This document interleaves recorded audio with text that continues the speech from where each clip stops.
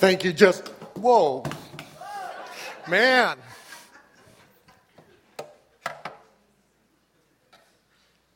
Thank you, Jessica. Congratulations, by the way. I didn't know. So it's fun to be able to be here. I do feel like I've both a friend of the church, and you guys have been great friends to me and Sherry. We enjoy coming down. She is not here. She sends greetings. She's off running around with our grandkids in Denver at the moment. I'll be heading back shortly. Our daughter-in-law is going to be graduating from University of Colorado's speech pathology program in a couple of days here. So she went back early to be with our little brood of grandkids there. So she's gone. I'm here. I'm thrilled to be here. I don't care if I'm at the men's retreat or whatever else. I'm thrilled you're here. I'm glad you made it to the marathon if that was a problem, but I'm looking forward to the time we have to be able to share together here. Taking a look at the book of Psalms, I will be kind of beginning a little mini-series that you guys will be doing the next 4 weeks regarding the book of Psalms. So I'll be starting out, and I'll be taking a look here at Psalm 27, but also making some broader comments about the book of Psalms itself to kind of set the stage for the things that will follow. Psalms are an interesting book. As frequently happens, usually you expect that you should do some research and some study and thought ahead of time before you preach a sermon.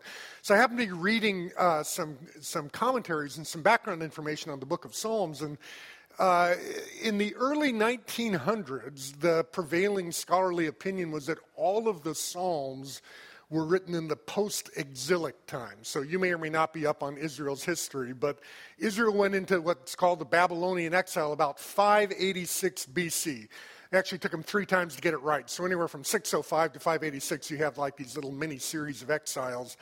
And post-exilic time would be after that, so when the nation of Israel is in Babylon. Now, if you've read the Psalms, you'll find all these Psalms that have David in the title, like it's the Psalm of David. And so how in the world David came to power, I think, in about 1000 BC. So 500 years before that. And they just thought, well, people were kind of using that title.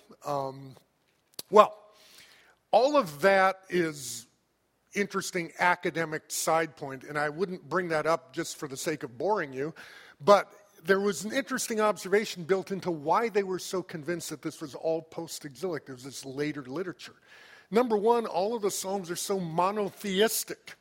Now, at the time in the early 1900s, late 1800s, the whole world had kind of got caught up in the evolution thing. And so part of the thinking about that is you didn't just have biological evolution, you had theological evolution. So you had this gradual development from pantheism and sort of animism to more, polytheism, and then finally to monotheism. Well, that's supposed to be happening over the course of this time in history. And so all these Psalms, if they were really 1000 BC, are way too monotheistic to really match with the prevailing narrative that was going on at that time. The other thing is all these Psalms are like crazy personal. People are talking to God like he would talk back. Or perhaps crazier yet, they're resenting the fact that he doesn't talk back. I ask you, Lord, how long? Answer me, snap to it. And there's a whole sense about the Psalms of you're thinking God's going to rise and meet you, have a chit-chat. And that just seemed inappropriate for this particular time. Well, life has changed, and people found all kinds of things ranging from just other interpretations of the Psalms to actually bumping into the Dead Sea Scrolls and discovering that a lot of things they thought couldn't have happened were actually happening, and they had kind of hard evidence to prove it. But the observations that they made, their interpretation was a little shaky, but their observation about the Psalms was right on, right? Number one, they are very much about this sort of great, big, transcendent, omnipotent, monotheistic God. They are psalms to the creation, the one who called the stars into being. There are psalms that David wrote that have said, I look at the stars. They are like huge and big and crazy far out there, and you made them. What is a human being that you're mindful of him? And David's mind is just getting blown by this transaction. Notice what's happening. You have this idea of this monotheistic transcendent God, and then a person who's trying to relate to him and trying to figure out how is it you actually give attention. But he says, you really do. Give me that attention. The operating assumption is, yeah, God is crazy, monotheistic, and transcendent, but he's also wildly immanent, personal, and right here beside me. That is the book of Psalms. Now, as we dive into this, it's interesting to think about this just a little bit more because Part of what is being reflected here is this notion of people seeking, desiring, wanting to be in relationship with this God, and it frequently not quite going according to plan. So there's a certain amount of tension that people have, and basically all of the Psalms are built around a very similar sort of a thing happening. Something's wrong, they pay attention to this thing, they examine it, and somewhere in the course of doing that, it moves their soul a step closer to God. And so there's this movement from wherever you are to one step closer to God. These are narratives, these are stories, these are blog posts, these are little blurbs of people who have this longing for God, are seeking for God. They're in the midst of some sort of an issue, whatever it might be, and they take that issue as an occasion to move their soul a step closer to the God for whom they long, the God that they are committed to seeking. And I'd like to just stop and pause for a moment about this notion of longing and seeking. If you've read St. Augustine, if you've read C.S. Lewis, to make someone a little closer to the current day and more likely that we've read him, you'll find longing is this enormously important concept. Augustine, in his reflections on fasting, simply made this wonderful pithy observation that longings make our soul grow deeper. And this desiring for these things that we don't always get, in fact, that we usually don't get, in fact, that we're in turmoil because we haven't gotten. One of the effects of that, it may not be pleasant, but one of the effects of that is the deepening, the broadening, the expanding of our souls. C.S. Lewis picks up on this, and Augustine, by the way, is the person who is famous for saying our souls are restless, and they remain restless until they find their rest in thee. So he says, we have these longings, these things that we desire, but those things actually point us to you. And we will never have that feeling of satisfaction or gratification until we find that rest in you. C.S. Lewis picks up this in his writings. In fact, it's a major theme in his writings. And because he always says things better than anybody else can say things, let me just read this. He's talking about books and music and things like that awake in us some sense of longing for something more. And he says, the books or the music in which we thought the beauty was located will betray us if we entrust ourselves to them. It was not in them, it only came through them. What came through them was a longing. These things, the beauty, the memory of our own past, are good images of what we really desire. But if they are mistaken for the thing itself, they turn into dumb idols, breaking the hearts of their worshiper. For they are not the thing itself.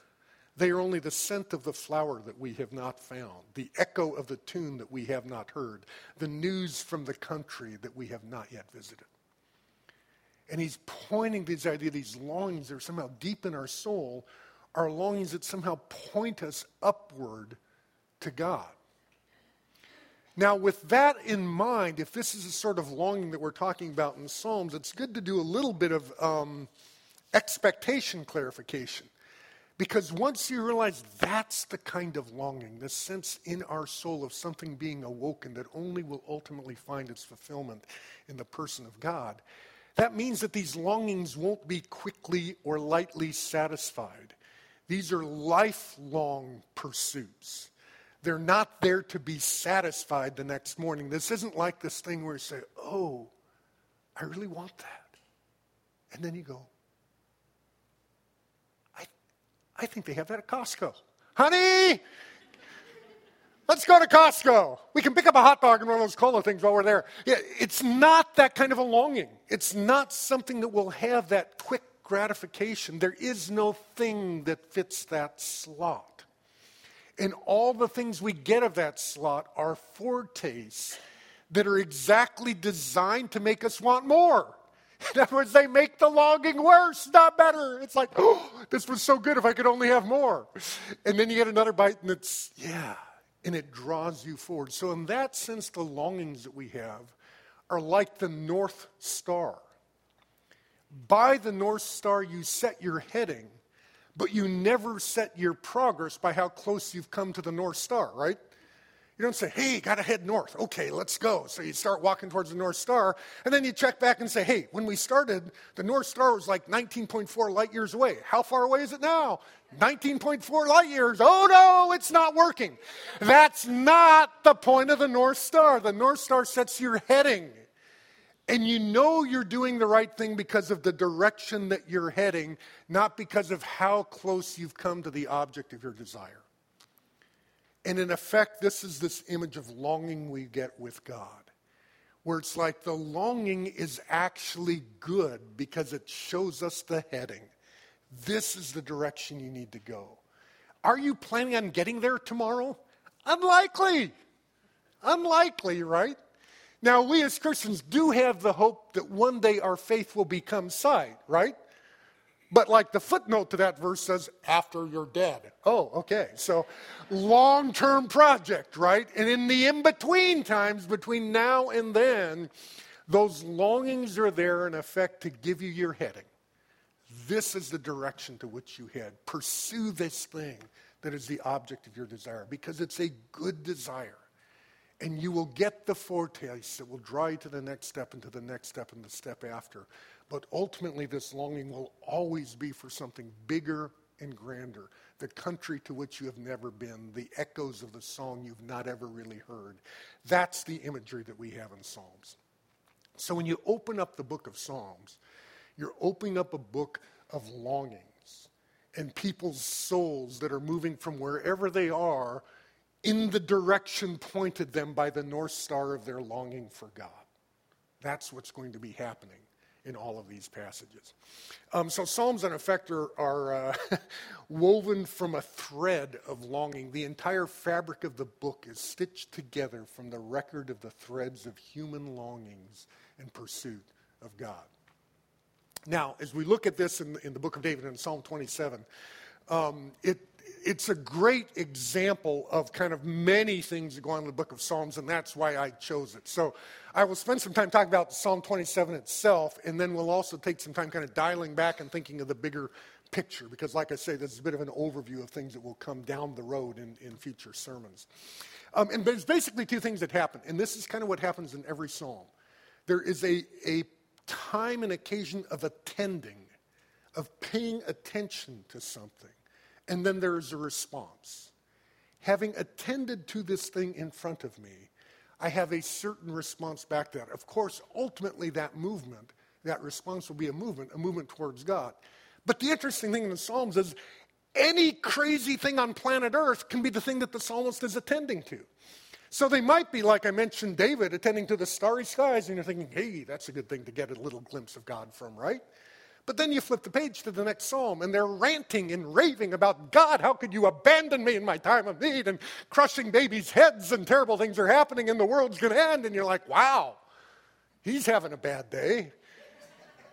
And what does he do? Well, the interesting thing is he finds that as an occasion in which he can see some vestige of God. And he examines and he looks at it for the glimpse of what do I see of God in this circumstance, be it a good circumstance or a bad circumstance.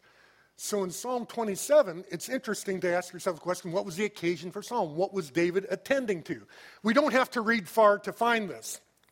I only had Psalm 27, 7 through 14 read because I didn't want to take too long with all of the reading.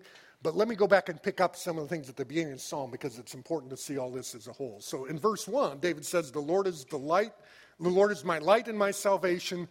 Whom shall I fear? First hint of what he's worried about. Whom shall I fear? Let me keep reading. The Lord is the stronghold of my life.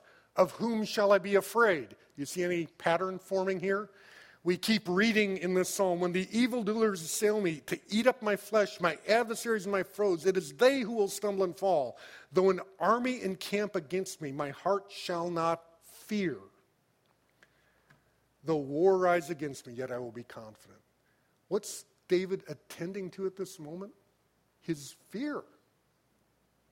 3 times in the first 3 verses. Get the message? He's afraid. It's interesting that Christina was talking about the women's series in June on faith and fear. Here it is.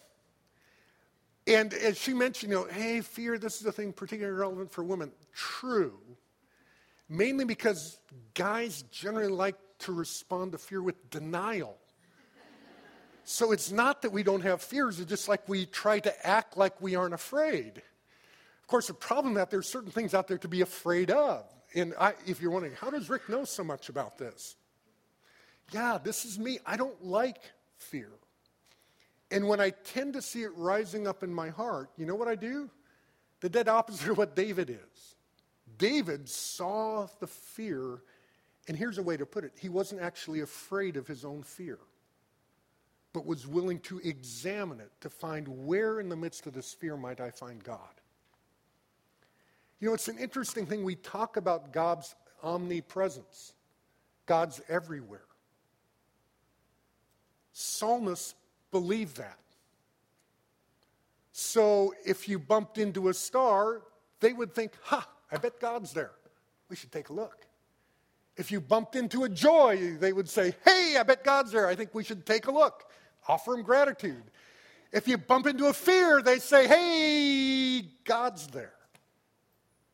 And I should examine this fear, this condition in my soul, to see where it is that points me towards my North Star heading of seeking God.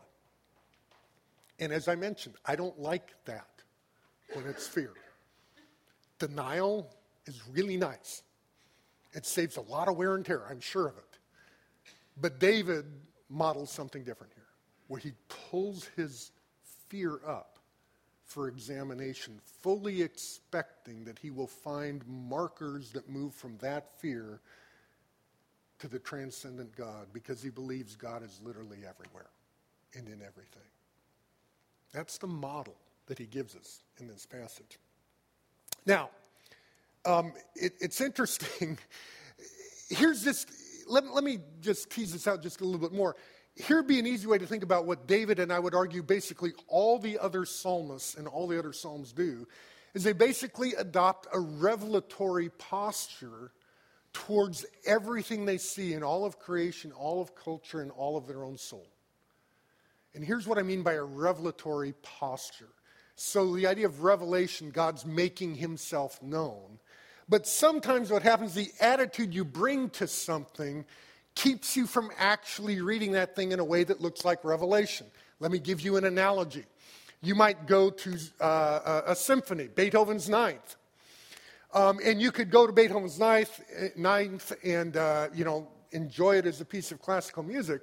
But it's possible that some cranky guy like me was out in the audience I was a chemistry major as an undergraduate. I liked science, by golly. And you're sitting there all in this raptured thing with Beethoven and his Odes to Joy. Wow, things are falling apart up here. And his Ode to Joy. And I'm sitting here being scientific. And I said, well, you know what? Those violin strings and the viola strings and the strings on the big, cello and all those things, all that is a bunch of cat gut. Sorry, all you cat lovers, but, foo-foo. Yeah, so anyhow, you have all these cat gut, and you know what they use on the bow to play that instrument? Horsehair. Oh my gosh. All you're hearing is horsehair scraping over cat gut. Take that, you classic music foo-foo person. And it's like, wow. So, that's true. It is the sound that is made by horsehair scraping over cat gut. But it's also Beethoven's Ninth. And I have adopted a terrible posture towards listening to Beethoven's Ninth because of my prior commitment to giving a good, hard facts. Just the facts, man. My name's Joe Friday. I just like to get the real bottom line on this thing, and I haven't told it is only cat hairs, or cat guts and horsehair. And you know what you've done? You've refused to adopt a musical posture as you entered the room. You said, I'm going to bring my scientific posture with me. And this is what I mean about the revelatory posture. We bump into things all the time in the world that speak of the reality of God behind it. The question is, are you willing to adopt that posture in reading those things? And the problem is that all too often we refuse to do that. We refuse to read them with a revelatory posture, hoping, actually expecting to find pointers to God hidden in the midst of them. There's a famous poem by Elizabeth Barrett Browning that goes, "Earth's crammed with heaven, and every common bush afire with God. But only he who sees takes off his shoes. The rest just sit around and pluck blackberries." It's a wonderful image. You look at this bush and you're like, hey, there's blackberries on it. And the whole transaction is what will satisfy kind of my immediate desire? What's right there in front of me? And she says, the whole world's aflame with God. But only those with eyes to see actually take off their shoes and adopt this revelatory posture. And it's wonderful imagery that she gives in that. And that's the exact policy, the ordinary daily policy of the psalmist, to adopt this wonderful revelatory openness to whatever God might be saying through whatever it is that he's called into being in the world around you. Now, I'd like to dive into this just a little bit more because I'm so concerned about how practical this is in our actual daily lives. This isn't just a piece of, hey, great information, file that one away, new factoid, good, I've got one more in my little pool. This is an action point. So let me just dive into this a little deeper and think a little bit about how we can enter into that kind of a posture. Some great examples of this actually come from the Puritans. These are a bunch of folks who get some really bad press today because all we can kind of think of is like Thanksgiving, and you sit there and wonder, why did they put their belts around their hats?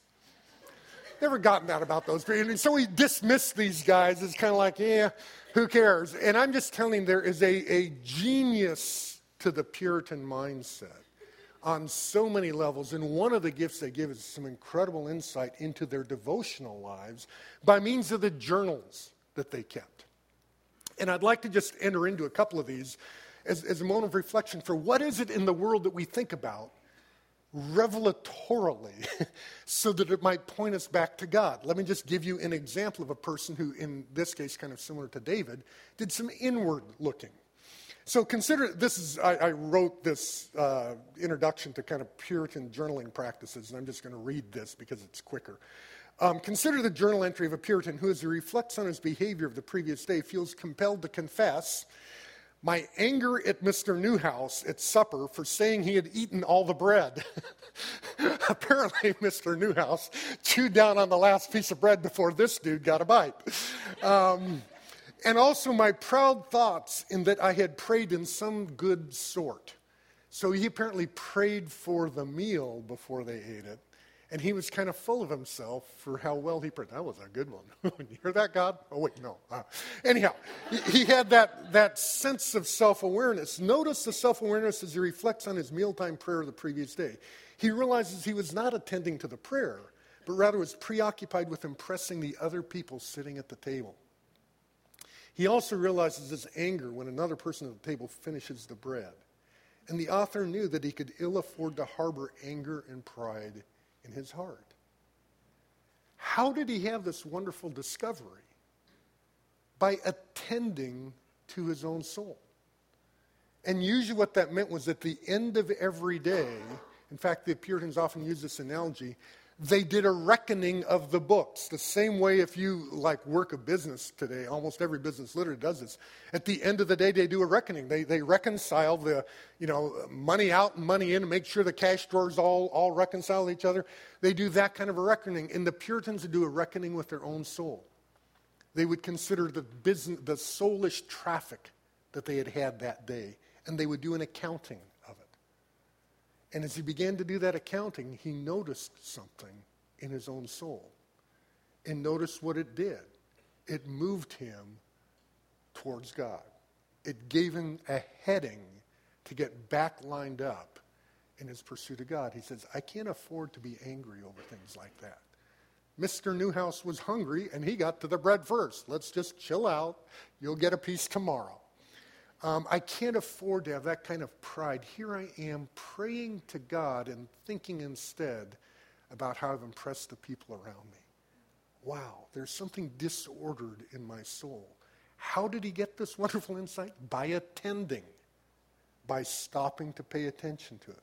Second example, in this case, not looking at the inside, but looking outwards at creation. And as you guys know, if you've read Psalms, this is really common in the book of Psalms. But here's an example of Puritan who's doing this. Consider the young Puritan Robert Blair, who one day looked out the window to see the sun shining brightly and the cow in full udder. As he looked, he was struck by the fact that the sun was made to give light and the cow was made to give milk. And in fact, it looked like that cow needed to give some milk right away or it should be an unhappy cow. So he's looking out the window, looking at the created order around him, and he sees in this something that points him towards God. As he looked out, he was struck by the fact that the sun was made to give light, the cow to give milk, and here were God's creatures in creation fulfilling their appointed purposes. But then a question dawned on him. What is my appointed purpose? And he began to realize how little he understood what God had actually called him to do. And he began a process at this moment of seeking after God's guidance in that area. And notice again what happened. He attended to the created order in a revelatory fashion. He says, these things aren't here by accident. They're here for a reason. One of my colleagues at Biola is in the TV film department. And we were watching a clip from some movie together. And she was talking about the colors of the poster that was in the background and, reading some meaning into this. And I'm kind of like, maybe it's just like the poster that was on the wall. What's the big deal? And she's worked in movie and TV production for decades. And she's like, Rick, when you walk onto a movie set, there is nothing there. Anything you see through that camera was put there by the producer. You ever think about the world you live in? The Christian doctrine of creation ex nihilo? The world was called into being out of nothing by God. Everything you see was put there by the producer. It's laced with meaning. It's meant to point. It reminds you of your heading. And God is there to speak if only we have ears to hear and eyes to see. So this is one of the themes that I think that comes out really strongly here. The example of the Puritans is worth noting. And partly, I wanted to bring this up not just because they're good illustrations of it, because of the practice of it was so much born out of journaling. They would intentionally stop to attend, and the way they attended was by their journal.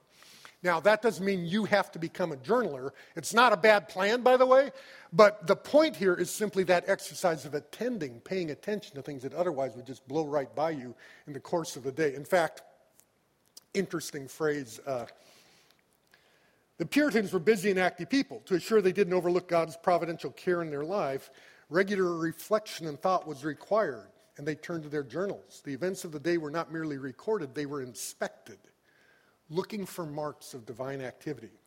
They would return in their minds to glimpses of budding flowers in the countryside or personal conversations.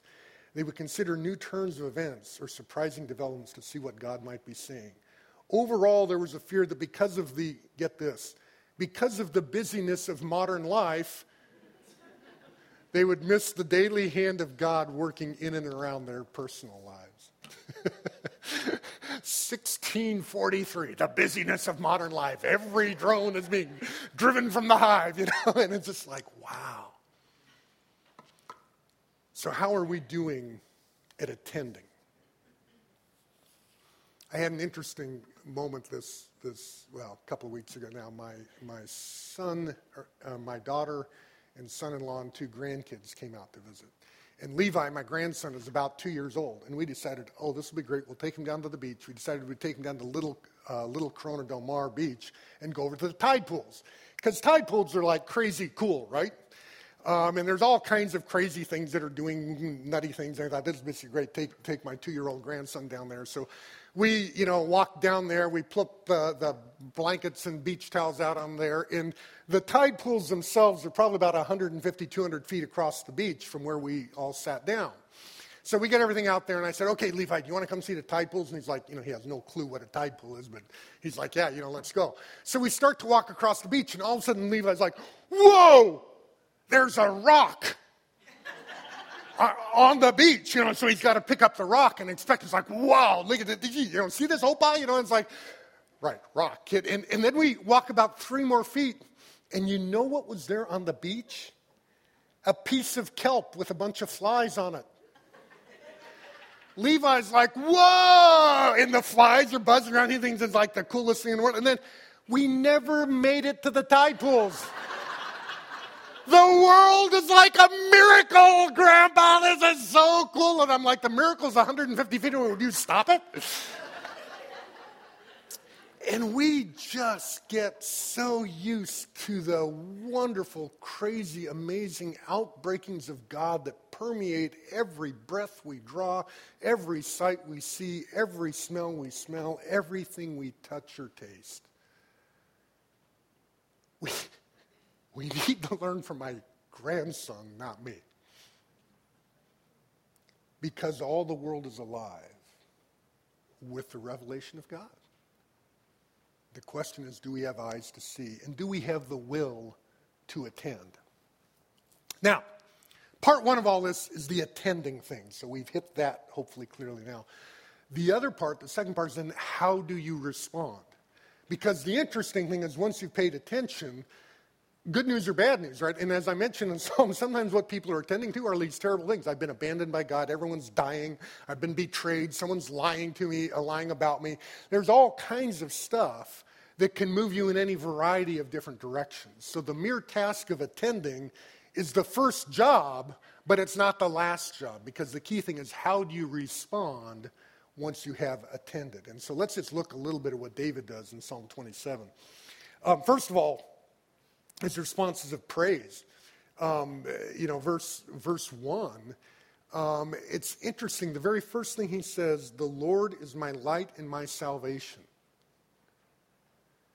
And where is David right now? He's in the dark and he's afraid, right? So the first thing he does when he's in the dark and he's afraid is remind himself that God is his light and his salvation. He's the one who meets the need that he has. And this isn't a news flash. I'm sure he could have reported that 5 years earlier. But the point is, he realizes this is what I need to be reminding myself of right now. And to stop and to praise God for things that you know are true about him, even if they don't seem like they're true about him right now. I'm in the dark and I'm afraid. But God is my light and my salvation. So that's the first thing that David does, is he just begins both with a statement of praise, but this literal calling to mind of this truth he knows about God that really does intersect the moment that he finds himself in that life. Second thing he does is kind of an exercise in right ordering of his soul. And we find this in verse 4. I love this passage. He's talking about all of his fears, and all these people are encamped around him, and says, yet I will be confident. Verse 4, one thing I have asked of the Lord, and that I will seek after, that I may dwell in the house of the Lord all the days of my life, to gaze upon the beauty of the Lord and to inquire in his temple. That's it's right kind of in the middle of this. There's kind of 2 verses of this song, and this is like the middle point of the first verse, where he stops and says, you know what? There's only one thing I ask of the Lord, and that's the thing I'm going to pursue, that I might dwell in the house of the Lord all the days of my life. I just want to be with God. And in effect, what he does, he calls to mind his first love. He calls to mind his commitment to say, there's one thing that I long and seek after, and that's to be in the presence of the Lord. It's a little bit like with marriage, right? It's a good thing when things are, not everything's hunky-dory, and sometimes it may be in your personal marriage relationship, it may be the broader circumstances, but whatever it is, things are getting a little cloudy and a little murky, and it's really good to stop and remind yourself of your first love. The one thing that I seek, That's what I'm attached to. That's what I will pursue. And you call that first love to mind. And then David goes on and reminds himself of what I will call his non-options. And again, this is a really good analogy to marriage. You may be in a place that marriage isn't as great as you thought it would be, or things are being tested or troubled or hardship. You may be in a situation like this in your relationship with the Lord.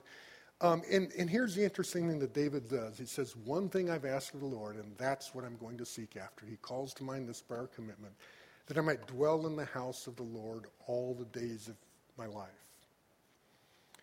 One thing that I've asked of the Lord, that I might dwell in his house forever. So running away is a non-option. Running away from home is a non-option. Because the one thing I've set myself to do is to dwell in the house of the Lord forever. And that's marriage too, right? Doesn't matter if things are good or bad or whatever. Marriage means non-option. This isn't time to flee. And this is the sort of picture that David brings to his relationship with God. Where he says, you know what? I made this commitment that I was going to seek you. I stated that my desire was to live in your house. And no matter what happens, I'm not going to run away from home. I'm going to stay. And then the next thing he does is really interesting. He says, I'm going to dwell in the house of the Lord all the days of my life, to gaze upon the beauty of the Lord and to inquire in this temple. And it's interesting, this perspective is back to the marriage analogies. It's like he decides, once he's figured out what his non-options are, he decides to devote himself to his option. And I think this is perhaps the most important transition where he says, okay, there's problems, there's issues, things aren't going the way I want them to go, but my non-option is to flee. I'm staying here. So now that I'm staying here, what am I going to do? I'm going to gaze upon the beauty of the Lord. I have a friend of mine who talks about this. He has been doing this recently with his wife. I don't want to call it a discipline because it gives it this really negative connotation, but they will stop and just stare and look at each other. It says the intention is not a sexual romantic gaze, but rather intentionally gaze of gratitude to say, thank you, God, for the grace that you gave me in the person of my wife. And just to savor that connection. And they've been married for 30 years. And you can just practically recount all the ways God has given you grace through this person. I'm going to gaze on the beauty of the Lord. And then it's interesting, it says, and I will inquire in his temple. Have you ever found that sometimes you inquire of God and then he says what you didn't want to hear? And you think, I wonder if I could go inquire somewhere else. Ever seen the Monty Python Holy Grail movie where these guys are up on the wall shouting these, crazy, stupid insults at the guy? And after a while, the guy says, is there someone else up there we could talk to? Sometimes it's like that with God. We ask him a question, and he gives us an answer that we really didn't want to hear. So we try to repeat it monosyllabic, like in case there was static in the line or something else. So let me repeat this one more time, Lord. This is what I was asking. And then he says the same thing he said before. And then you find yourself going, is there someone else up there we could talk to? And David says, you know what? I'm going to go inquire of the Lord. I'm going to inquire in the temple. My bet is he'd already thought of that. My bet is he'd already tried that.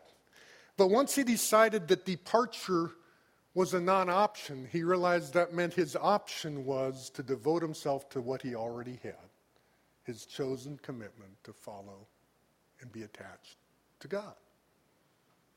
And so he went and inquired in the temple. He gazed at the beauty of the Lord. And he trusted that in the course of events, God would prove to be his salvation. So he does that calling to mind. Verse 8 is interesting as well. He, in effect, in this passage we read, I just love the statement that includes in it. He's talking about, he's been expressing his fears and beginning to say his confidence in doing this. And then verse 8 he says, you have said, you're referring to God here, you have said, seek my face. My heart says to you, your face, Lord, do I seek. And it's this beautiful, God has in effect issued this command to David, said, David, seek me. And David stands up, and his response to this bit of revelatory information is, your face, Lord, will I seek. I'll obey. I'll pursue. I will follow after you. That's what I'm going to do. Wow, that's sounding like a really stupid rhyme, isn't it? Anyhow, he just makes that choice and says, yes, Lord, you've commanded me to seek your face, and your face is what I seek. Everything else will have to be ordered around that. And so David brings, in terms of his response to the attending he has, he brings a response of praise. He brings a response of sort of reordering, reattaching his soul. He brings a response of obedience. And by the way, just to kind of put a bow on this thing, by the time you read down to the end, you get this interesting closure to this. Where does all this end up heading? Well, verse 13 and 14, I shall look upon the goodness of God in the land of the living. And then he says, wait for the Lord. Be strong. Let your heart take courage. Wait for the Lord. You know what? After all these wonderful things we're hearing about your perspective on God and hearing him and hearing his voice and this whole, renew that love relationship and all this, I get down to the last verse and I'm like, dang. There's at least a 50-50 chance that when he gets up in the morning tomorrow, he's going to be singing the same song, right? Because he's going to be waiting on the Lord. I thought this psalm was going to end in bliss. Instead, it ended in the DMV. Wait for the Lord. He has taken a trip to the land of eternal waiting, the DMV, and here he is. And I would like to point out that things work like that actually quite a bit with God. We count seconds. God seems to count eons. And his work in our life is often really slow. I was reminded of this several years ago now. I guess it must have been 15 years ago. This is when I was still a pastor, and there was this Lilly grant fund thing for pastors could apply for a sabbatical. And I thought, wow, that's a cool thought. I've been a pastor for 20 years. I've not had anything that even resembles a sabbatical. I've barely had a vacation, at least that's what it felt like. And so I applied and got this sabbatical, so it was a great thing. And I thought, this is a chance for me to take kind of 3 months off, kind of a mini sabbatical, but nonetheless, it was a real break. And I decided that I would bring along my journals from the last 25 years, because at that point I had basically 25 years of journals that I had kept. And I'm not a compulsive journaler, but I do it regularly. And it was a big stack, so I stuffed all these things in my luggage, and I took off to this spiritual retreat place, and I started reading through my journals at the beginning of this whole sabbatical. I'm about a third of the way through my collection of journals, and I'm like, gee whiz, Rick, you are so whiny. Lighten up, dude. How many times are you going to bring this up? And I realized I was waiting on God. And I was getting whiny. And that was only a third of the way through. It didn't get any better. It was painful to read through this stuff. And I realized, wow, God's on a different timetable. And we spend a lot of time waiting. And this was it. So I had that experience. I went and talked to a guy. There was kind of a spiritual director at this place that I was at. And so talked some about these things. And then I was taking a class, a little plug for Regent College up in Vancouver. They have the world's best summer school with some fantastic 1- and 2-week classes. So I went up there to take some classes. One of the guys that's teaching one of the classes, it was on the early Desert Fathers, but he just mentioned at the beginning of class, he said, look, for whatever reason, I have just heard from people that they feel I have the gift of discernment, and if you want to meet with me sometime, just sign up for office hours. I'm happy to talk if you're at a point where you would want that. And I thought, hey, this sounds like, divine appointment time here, So I signed up for office hours. I'm supposed to meet with them on Friday morning. Thursday night, I have a dream. And let me just explain. Did I mention chemistry major to you? I don't do dreams. They are not on my list of things. They're just like dreams. They're like So anyhow. And God gives me a dream. And I'm like, what the heck is that about? Well, the good news is that I'm meeting with this guy who says he does discernment stuff the next morning. So I'm like, well, I thought I was going to talk about this, but maybe we should talk about this first. And we ended up having a good long conversation. And the bottom line was I had been whining and wrestling with God about this whole Puritan Robert Blair cows, udders, and sunshine thing about what in the world am I supposed to do with my life. I was 45. I was a veritable grown-up, actually. Still wondering, what am I really going to do? Still wrestling with God. Well, it turned out that this was a moment in over about a 1-year period when I went from being a pastor to ending up teaching at Biola. And after 25 years of whining, suddenly something happened.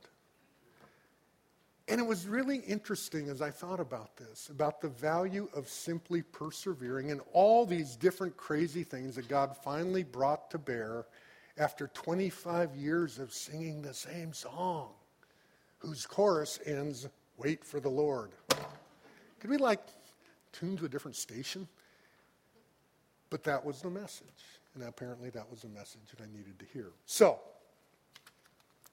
let me just close by asking you, encouraging you, exhorting you to attend to whatever it is that's going on in your life right now. Look in your soul at the condition of your soul and see in that things that would point you to God. Look at the circumstances around you. Be they sources of joy and contentment. Read Psalm 23. David writes psalms in response to moments of great contentment. He also writes them in moments of great fear. So whatever's going on in your soul and in your circumstances, use these things as things that rehead you towards God, who is ultimate your longing, the one to whom you're